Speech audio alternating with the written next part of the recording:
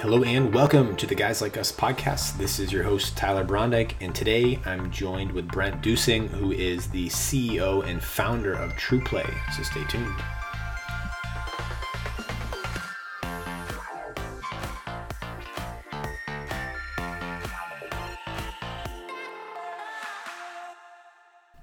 Hello and welcome. Thank you for joining the Guys Like Us podcast. This is your host, Tyler Brondike, and I'm super excited for this podcast episode today.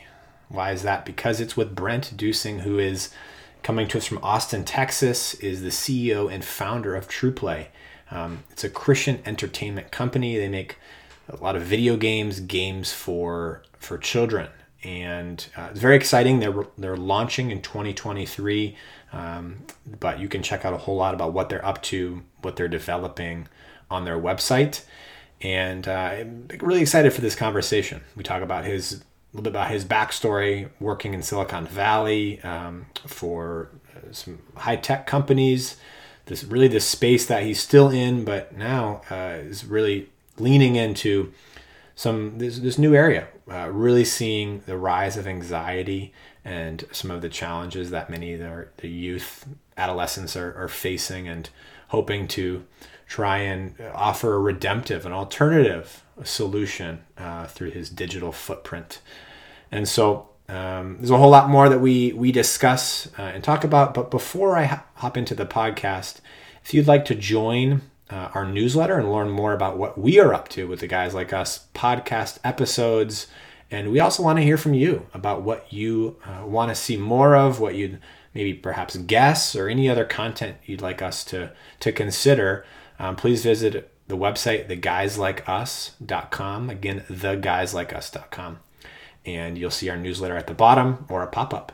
So without further ado, here's my conversation with Brent. Brent, thank you so much for joining me in the Guys Like Us podcast. It's a pleasure to have you on today. Thanks, Tyler. Great to be with you. Yes. And so would love to start and really orient our listeners to the work that you're involved in, but I know it starts a long time ago. And so would you mind just share a little bit about your bio and business and kind of the gaming and entertainment industry, and then how your Christian faith has been part of your story as well? Sure. I started my career in Silicon Valley on September 4th, 2001. So, 7 days later was September 11th, right? Wow. So very interesting time to start your career. But, I started at a venture capital firm, and it was actually a good thing. It was at the bottom of kind of the dot-com crash, for those who remember those days. But it was good because we started out learning how to invest in technology companies based on fundamentals and not based on hype, not based on eyeballs and hype. And, that was what people call Web 1.0. So you might remember that's when, things like Amazon came out, and it was a Web 1.0 company, and eBay, but there were also companies like Pets.com and eToys. And so there were a lot of, like there are with most technology waves, there were some winners and there were some companies, that didn't work out. And so it was a fascinating time to be part of the venture industry. I left 2005 and started my first company when I was 26. And you probably haven't ever heard of it, but you might have actually used our product. If you've ever shopped at a grocery store and they say use your cell phone to save money or use digital coupons, I invented that. It's a company called Cellfire. We grew it and scaled it and eventually sold it. And it was used in grocery stores all around the country. I then started a company in 2010, I guess, called Lightside. So we built games on Facebook. So for our listeners, some of the older listeners might remember the days of a game called Farmville, where you were on Facebook and there was a game called Farmville, and you could, build a farm and milk cows and do all these kind of things. So we did not build Farmville, but we built games that were like that, except that they told biblical narratives, meaning, games you played on Facebook. The first game we built was called Journey of Moses. So you literally played Moses and you played through his journey and his story. And then we did Journey of Jesus, where you played the gospel, you played the full story of Jesus through. And these were kind of games that were built on tasks and quests. So, for example, in the Journey of Jesus game, you would go to a wedding and you would meet a guy who's stressed out because the wedding is going to be a total failure, and you mull around through the wedding, and you meet a woman who says, hey, go meet my son, he's in the backyard. So you meet this guy, he says, hey, go get me some water jugs. You bring them to him. Then he says, go fill them up. You fill them with water, and then he turns water into wine. And so you kind of have this active participatory role in the events of the gospel, and you see things, characters. It's kind of a character task-driven game. So anyway, we had over 7 million people play our games globally, and had a lot of really great success metrics in terms of usage statistics and things like that. We then about 4 years ago, I was looking out at the world, and I was bothered by what I was seeing. I was bothered by the fact that anxiety, suicide, and depression rates are all-time highs for kids. And this is before COVID. I was bothered by the fact that the average male in America is exposed to pornography when he's 11 years old. By the way, 4 years ago, that age was 13, so it's gotten worse. I was bothered by the fact that there's just so many toxic messages hoisted on kids from so many different channels. And when you look at the net result of that, it's really interesting. In America, 62% of adults over 40 believe in God. That's actually pretty good, especially when you consider first world countries. But for kids, for 18 years old and under, it's only 32%.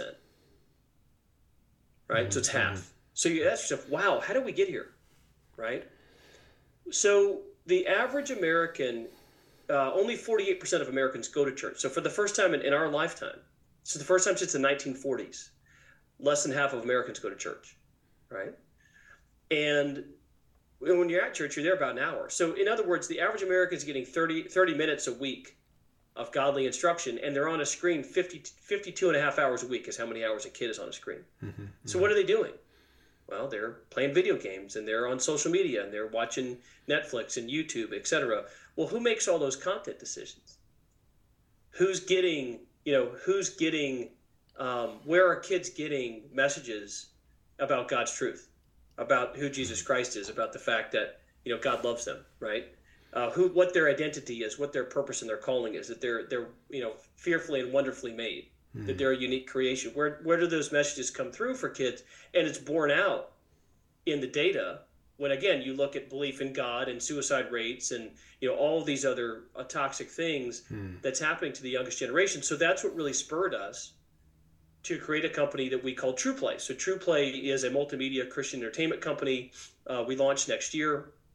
It's video games, it's animations, it's digital comics that are all done with a very high degree of quality by really world-class industry experts, but also that puts God first. Fantastic. And so you're gonna, you shared a lot there, and I think it's very, very helpful for a lot of our listeners as well. And sharing your background in business and the importance of keeping God first as well, and in the work that you do. And you mentioned one thing, so I'd love to dig in a little bit. One of the reasons why you started this organization, and I think are obviously tailoring a lot of your products and services toward it, is the challenges that children and adolescents are facing. And so I know there's kind of the last 10 years, it's certainly, COVID certainly heightened, but as you named, and perhaps I'm a little more invested in this than the common listener here. So, but before 2020, there was this 10 years really, I think, with the boom of social media, with the rise of Facebook, LinkedIn, Instagram, Twitter, and we saw anxiety rates really spike up. And there's been studies as well of, okay, well, what are the other critical junctures that are happening in society? Is there any other, they looked at the opioid crisis, but that really only affected a certain population of folks. And they said, okay, well, the biggest things was high-tech industry and the rise of some of these, really almost some people have gone as far as addictive technology. And there's some studies that have come out and looking at the power of, what type of products, services are attracting your attention, right? And there are a lot of world-class people who are now doing this work, and folks are, getting hooked onto things that may not be centered around godliness or godly kind of principles. And so a lot of these things have been happening, but I just want to kind of dig a little bit more into that here. I want to hear your perspective on kind of, I know you're in the high tech kind of world every day now. Does that what is kind of that looked like from your perspective, and just to elaborate a little more on that? Yeah. So my perspective on that is that, we've the internet. If those of you who remember when the internet really began in public consciousness in the late '90s, we were really told we'd have freedom. You'd be able to find information, and it was going to make everybody smarter because information would be available to you. And it was just going to be this wonderful utopian thing. And look, there have been a lot of benefits to the internet, but a lot of what has resulted is a very spoon-fed, consumer-driven culture by social media, by getting any movie, any piece of music, any TV show on demand at your fingertips in 10 seconds, by getting porn at your fingertips in 10 seconds. If you think about your experience, if you grew up, in the 80s or early 90s or before that, pornography access, magazines, getting your hands on those things were a lot harder for kids. Now it's as simple as a quick Google search. And so there's so many more. And if you think about it, because most of the major platforms, right, don't promote or exclude God's truth, right, Christian messages, children don't see that. If they're on the screen 52 and a half hours a week, they're not seeing that anywhere. They're not understanding the reality of that. And, people, you look at societies in human history where media and messaging were controlled, and people started to believe things that were true because that's the only channels they got were essentially lying to them. And so I think when you look at, for example, anxiety, suicide, and depression rates, you can look at charts where it exactly mirrors the rise of social media on smartphones, and especially the damage it does to teenagers and young girls particularly. Body image, socialization, so different for young girls.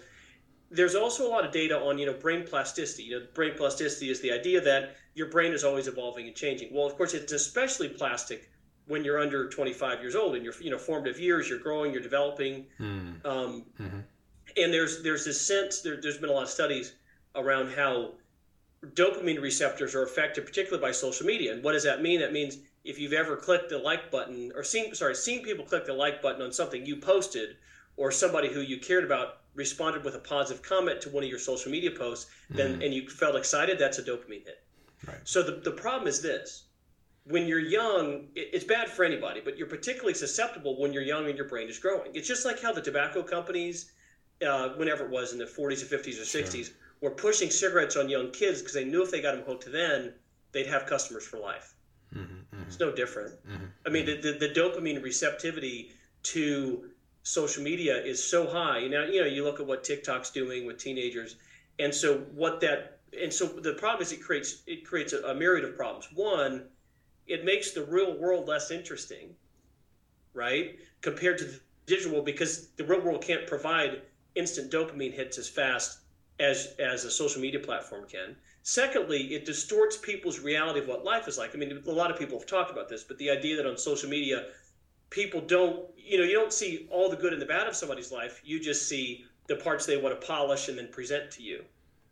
And so then a lot of people, especially teenagers who might have a high level of self-confidence, feel, well, everybody else is doing great in life and I'm not, right? Sure. And then you have, of course, the third rail, which is, of course, bullying, right? You get a lot of, bullying or, when teenagers, dating, negative relationships, things that are said through the course of, male and female dating, those kind of things that, again, lead to a lot of negative emotional outcomes. And so the point is just that it's kind of like a lot, think about the history of technology in America in the last 120 years.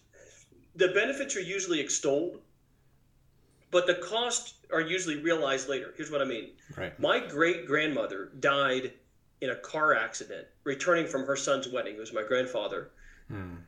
But my guess is it was a probably 35, 40-mile-an-hour crash.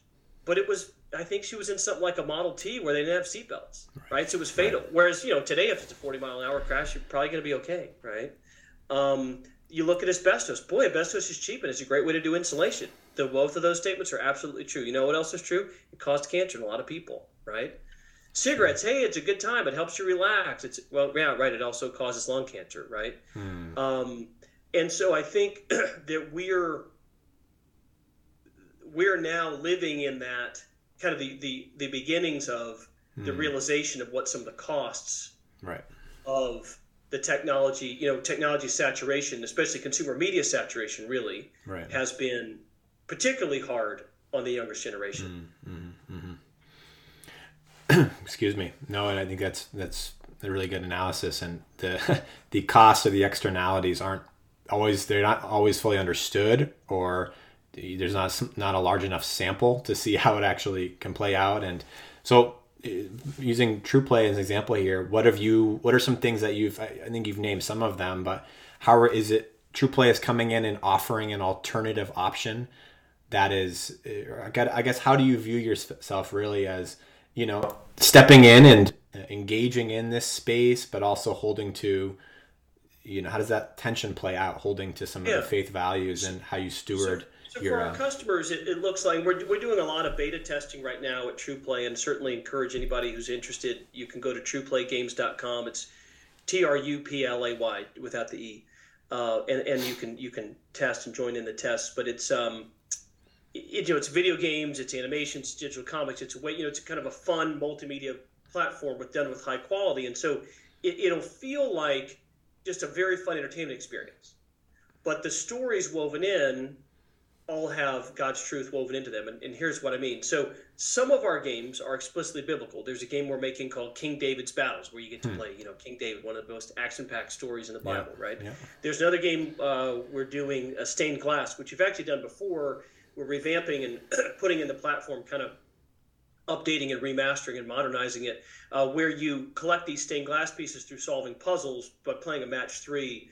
And then you collect the stained glass pieces, they form a stained glass window. When the stained glass window comes to life, a character from the Bible comes and tells you their story from a first-person viewpoint. So the narrative in stained glass is the Bible's not just a set of nice stories, it's real people encountering a real God. But some of our games are this new fantastical universe that we've created. In fact, if you go to our website, you can take a look. There's a character called Maple. She's a bunny rabbit who wears a tiger costume. She's a little girl. She's about 8.5. Very headstrong, not always right, but never in doubt. And she's on a rescue mission, winds up in a forest where she uncovers a much larger mystery of something sinister that's happened, where someone's taken power and kind of twisted the meaning of truth. Now, Maple has a lot of friends, other characters. Lucas, who's a skunk, who's wearing a crocodile robot costume. Well, Lucas's brother died about a year ago, and Lucas doesn't really understand what that means when his mom says he's with God. And she points to the sky. Does that mean that I can just get on my spaceship and fly and go see him because he's up there? Like, how does he relate to that? How does he make sense of that whole situation? And he goes on a journey on a spaceship, and there's a lot of things that unfold as a result of that. So in the Rimverse, which is Maple, Lucas, Benjamin, Ava, a lot of our characters, they're all animals. They wear different costumes, but they live in a world where the Bible's true and God is real, but there's also real evil, and they're all on their own journey. One of them is dealing with parents' divorce. One of them lost a brother. One of them is adopted. Some of them are just, like Maple. She's just headstrong. She's all in on God, doesn't really care about anybody else's opinion. So, God's working on her. But they all go on their adventures. They have their own stories and backgrounds. Sure. And so the way it'll feel to people is a fun, engaging, entertaining story. For those of you, we've got a lot of men out there. For those of you who are Star Wars fans, the fact that, think about Boba Fett and Jango Fett. The fact that, Jango Fett's, he's actually not a Mandalorian. He got a suit of armor, and his son's a clone, and they lived on Kamino, and then, Boba took his father's ship, and he had his own journey. All of those things are not because you took a test or did a quiz. You know all those facts because you watched the movies and the Mandalorian and the Boba Fett offshoot, and you just got sucked into the story, right? So in the same way, this is not edutainment or presenting quizzes or things like that. It's a way to get people engaged in stories that all contain God's truth and have them woven in, because that's really the most effective way to convey and engage. So it's you find yourself in the story, or find you can resonate and kind of, I'm participating in as I'm this character, and then you start to understand some of the other dynamics of the character. Yeah, that's right. And so I think, I guess we can talk about this is you're entering in Christian entertainment. And I think, I'm 29 now. I didn't grow up really in the church, but after speaking with some friends, it always seems like Christian entertainment is like a step behind, stepping in and engaging. And, my friends will have jokes of, yeah, we'll watch this movie and kind of point out how corny or how, it's, maybe it doesn't have all the kind of, it's not that next level. It doesn't have the kind of industry experts that are working on the product, that are working on, the story, the narration and such. And so I think from what I'm hearing and what I've seen on the website, it looks very appealing. It looks very engaging. And I think even just recently, I know it was filmed where you are in Texas, the Chosen series as well. It has shown, some real momentum, and even for a grassroots type of really thrust, it's seen kind of some really good quality in cinematography and all that stuff as well. And so just kind of wanted to hear from you how you're, can you talk a little bit more about the design, the narration, and how you're thinking kind of about the experience for users and that kind of component? Sure. Yeah. So what we did was we went and hired a bunch of industry experts, and they all happened to be really fired up about our mission and what we're doing. And so, I mean, this is just a true play. We really have a phenomenal team, and it's really by God's hand. It's, it's stories like, one of my right-hand man is our chief product officer.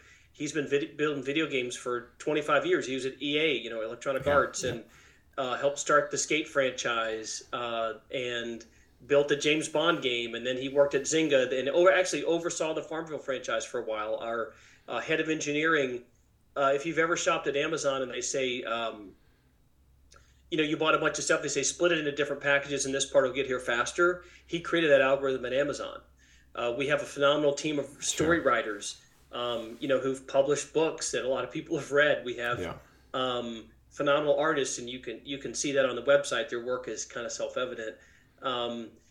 Great designers and people, even down to the business operations side, HR and, my chief of staff. And so just a tremendous, motivated, highly talented team who all have had success in their careers. And what's amazing, this is how it's a God thing.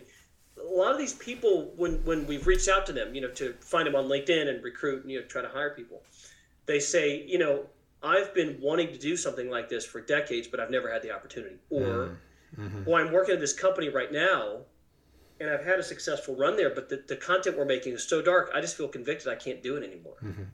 And then you called me 2 days later. I prayed with my pastor, and 2 days later you called me. We have stories like that, and that's how we know that God's hand is moving. And so what you've got to do, you were asking about Christian entertainment and the quality and things. Consider this perspective. Okay. Since around, I think Constantine accepted Christ around 320 AD or something like that, Christians made some of the very best art, buildings, architecture, and music from that time up until about the late 1800s, right? Go to Europe, look at all the cathedrals, the masters. Michelangelo, what was he doing? Well, he painted the Sistine Chapel, right? He did the statue of David, right? That's true. La Pieta, which actually, if you've seen all those things in person, in some ways La Pieta is almost the most impressive. But the point is that that always was excellence, right? If you read the Bible, right, that people wrote that, right? We estimate around 40 people wrote the Bible. Sure. Yeah, well, that look at the poetry that's in Psalms. I mean, you can read Psalms today or Proverbs and find some of those profound, poetic things, come out of that text. So Christianity has really almost always been about excellence. Now, since the late 1800s, that's changed, and there's reasons for that. We can get into that if you want. But now there have been some examples in the last 20 years. Mel Gibson's The Passion was a major watershed moment. I mean, think about The Passion. If you haven't seen it, if you're listening, I highly recommend it. You know exactly what's going to happen in the story, right? There's no surprises, there's no stunning twists, right? But it's phenomenal acting, even though they don't speak English, right? They're speaking Aramaic. Great actors, great cinematography, great music, and high rewatchability, right? You mentioned The Chosen. Those guys have done a great job. Look at one of my favorite scenes is Jesus goes and meets the woman at the well, and they added a little bit of dialogue to kind of humanize Jesus and the story, make a point, which is beautiful. And he says to her, she says something like, "Well, why are you even here?" He goes, "I came all the way here to see you," which is which it's not in the Bible, but it's a perfect representation of God's heart. You know, I walked all the way over here, you know, it's a long walk, just to see you, because you're that important to me. You know, conveying the heart of Christ in a very relatable way with, again, both of those two actors in the scene are fantastic. And so that's happening. Yeah. You know, look at music. Look at what Bethel's doing with music. Look at what Hillsong's doing. Look at what Lauren Daigle's doing, right? I mean, the first time I heard Lauren Daigle on the radio, I thought, why is Adele on my Christian radio station? Yeah. Like, what is she, you know? No, it's true. So those people at Jesus Culture is one of my favorite bands. You know, those groups consistently bring quality. And there's other people I'm forgetting or don't have time to mention, but there are examples of that, right?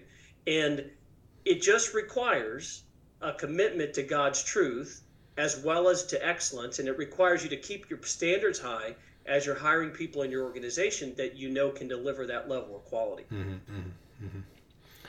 No, I think that's it. And I'm sure there's folks who are listening who will have the critique. Well, as you said, you know, The Chosen, they're adding scenes in, and but I think there is a creative license, right, that I think you have as an artist. And I think there is even in Genesis, there is a call to create as well. And so I think there is this creative license, which can help capture, right? And always you kind of want to look back through and really understand scripture and have the sense of what this is conveying. But I think all in all, I think The Chosen does a fairly good job of that.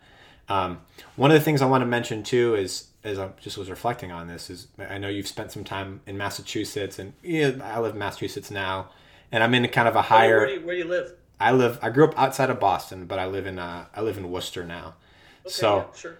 But you know, you're in Austin, Texas now. High intellect, education. A lot of some folks have said, you know, post-Christian, or there's different names. You know, more secular areas of the country and regions, and so for your kind of from, you know, as you're attracting investors and have been in the VC world for a while now, how do you how do you share your faith and your faith values in kind of this public square, so to speak? Because I know for a lot of people listening, that can be hard. It can be hard for people to have a good kind of contextual nuance, but also just a boldness and we're keeping God first in all this as well. And so all that to say, I don't know if you have just some thoughts or reflections on how you've engaged investors. I'm happy to go. There's a lot of roads we can go down on this one. I would say a few things. One, I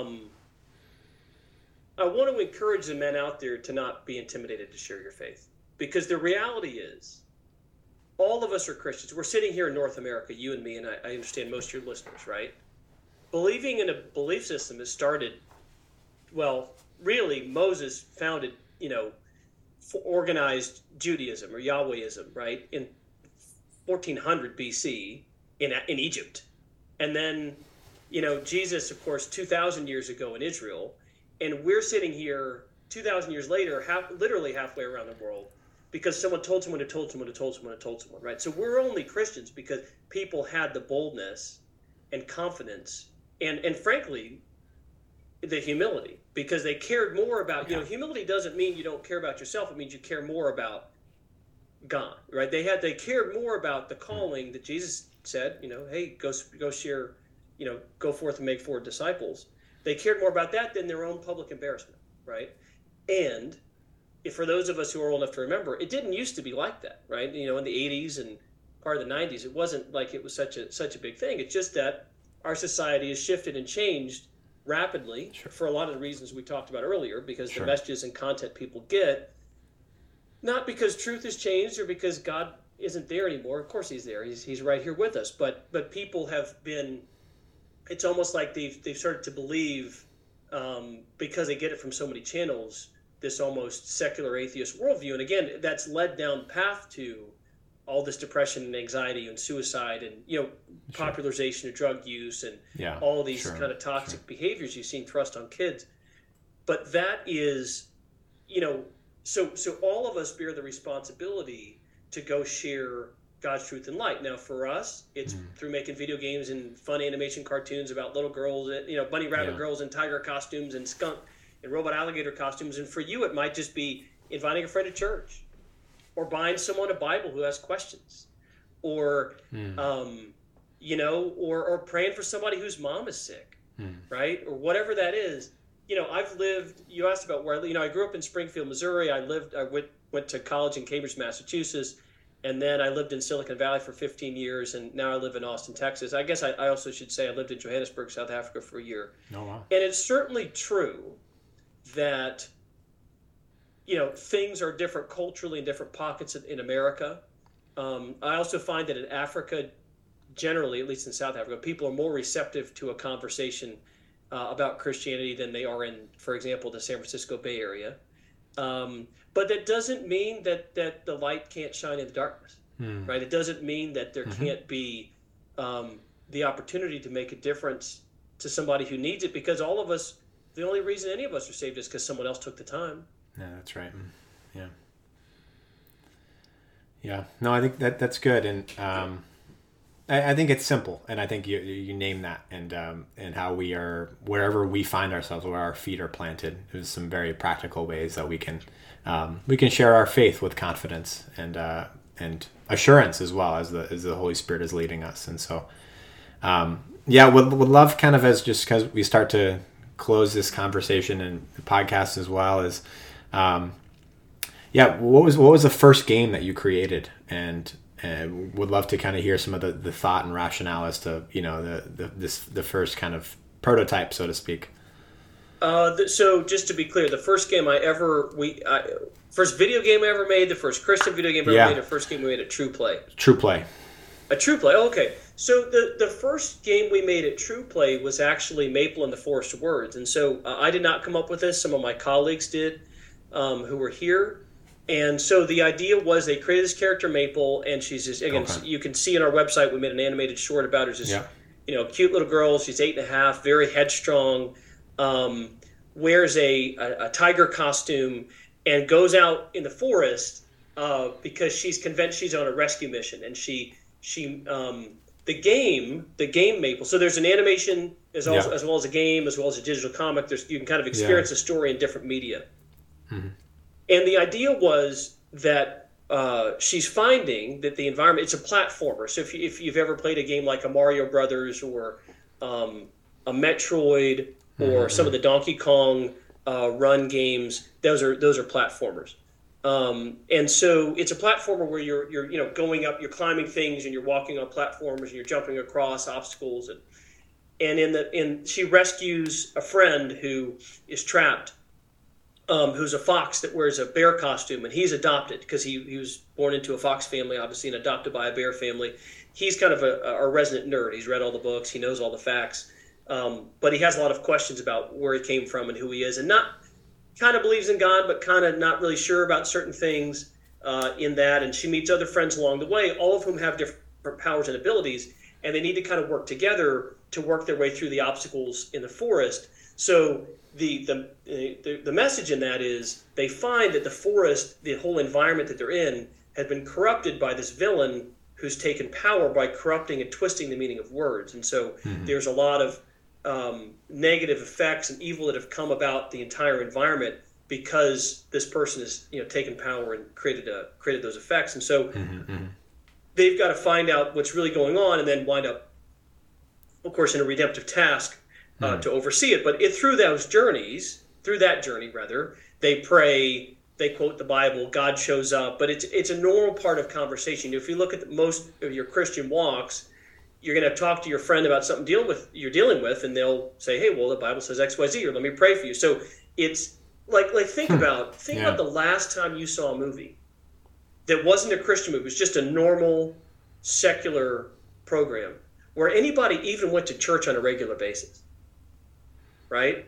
Or where somebody offered to pray for somebody else, or where, they're few and far between. The Man of Steel, the 2013 movie, Superman movie with Henry Cavill, which I think is great. He does actually walk into a church and ask the priest, what should I do?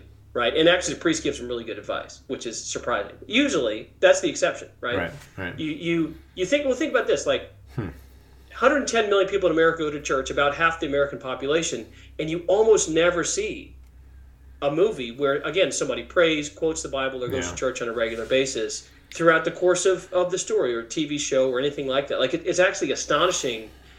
And if you think about it from this perspective, it actually doesn't really represent the way life is because so many people do it. It's dramatically underrepresenting right a huge belief system. Right. So that's how we weave that into the story, and then our characters throughout their journeys in Maple are they're growing and changing and they're adapting, and sometimes God shows up, right? You know how it is. You pray and sometimes God shows up in exactly the way you asked, and sometimes it's a little different than you'd ask, but God's there with them. Yeah. No, amen. Just would love to hear a little bit more about the atmosphere. And we've alluded to this, but obviously the high tech. There's a lot of, I think, it's categorized, right? A lot of it's very busy. I have some friends who've worked in Silicon Valley in that space. It's you're, especially as you're trying to grow an organization, it's very, I think the worldview of this area, this space is go and go quicker, go faster, build, ramp, kind of take this opportunity, right? I know there's a lot of busyness, there's a lot of room for profit as well, and certainly speed. And so how do you kind of how does your culture within your team really kind of sit in this tension perhaps, or how do you think through your faith and how, we're building this company, but it's also, as you said, it's for God? Yeah, it's a great question. So we are a high performance organization. And I think that unfortunately, too often in the faith space, you don't see that. And so look, there are objectives that we have to hit. There are high standards of excellence and quality. There are metrics by which we'll be measuring everything that we do. And if you look at the best run technology companies, forgetting about the effects we've just talked about through most of this conversation, but if you look at companies like most of the big tech companies, the way they structure and run, and they do, KPIs, running on, key performance indicators, or running on, quarterly objectives. There's different names for these things. That's what we do. We do exactly that. And we keep high standards, and we have a high standard for who we hire. It's not enough for you to come on board and say, hey, I want to do this all my life, and I think this is really great. Yeah, but you need to demonstrate that you can actually do this job at a high level of excellence, that you've done something like this before. Sure. Because we just don't have time to train you on the job. Unfortunately, it's a startup. And so, and if you look at biblical examples, look at Noah's Ark. Do you remember the part in the Bible where it says that, Noah and his sons got sloppy and then it leaked? No, it doesn't say that, because it didn't, right? Do you remember the part in Nehemiah where they built the wall? It says, half the wall fell down because none of the guys knew what they were doing, and they hired the wrong people, and they ran it. No, it doesn't say that, because they built the wall and it worked. And again, back to my stories about excellence, a conversation about excellence a while ago, looking at all these churches, these amazing cathedrals built in Europe, questionable if we could even build those today, right? If you've ever seen Notre Dame up front, or you're looking at Michelangelo's painting of the Sistine Chapel, Sure. Could somebody do that today? Maybe, maybe not. But those were all things that were held to high standards, and there were objectives, right? And there were goals, and they had a certain amount of, objectives that had to be achieved by a certain amount of time. And so that's the same kind of principles that we apply. We kind of take the best of Silicon Valley operating principles and apply to really achieve a Christian mission, a kingdom purpose. Mm-hmm. No, thank you. And I agree. I think it's refreshing and would encourage listeners to go into some of these these amazing churches that were constructed. I think I was just in Quebec City in Montreal, and you have the Notre Dame and some big churches that were, unfortunately, they're getting converted now into apartment units and into other organizations. But nonetheless, you can see really the craftsmanship, the technique, the skill, and the gifting, I think, is the key word there, that really performs something that I think honors and glorifies God as well. And so, well, Brent, I know we're coming up on time here, and so thanks so much for sharing a little bit about your story, TruePlay, and some of the more the theory and the other things that are happening in this space. But really appreciate it. And just where can we find you, and any more information on where you are and just the vision of where you all are going with TruePlay and more? Yeah, please join us at trueplaygames.com. Again, TRUPLAY games.com. And your email address, you can register to test, be part of our beta program. We're all over social media. we're launching next year in 2023. And what we really hope it's something you really love as your family. We build things to be, exciting and engaging, and stories that we think you'll enjoy, and also, values that you'll be hopefully excited to have your kids sink their teeth into. I know as a parent, sometimes it's hard to know where you can turn or who you can really trust. It's like you screen a babysitter, right? And suddenly you've got this electronic device that's almost, in front of your kid, for dozens of hours a week. We hope that we can be but not only trusted, but also a really fun, exciting, engaging experience for your children, and hopefully for you too. We aspire to kind of write and build games and entertaining experiences that adults can enjoy as well. Again, we have an animated short on our website. You can see previews of some of our games at trueplaygames.com, and appreciate you guys, by the way, praying for us. Amen. Thank you, Brent. Thank you, Tyler. Really enjoyed it.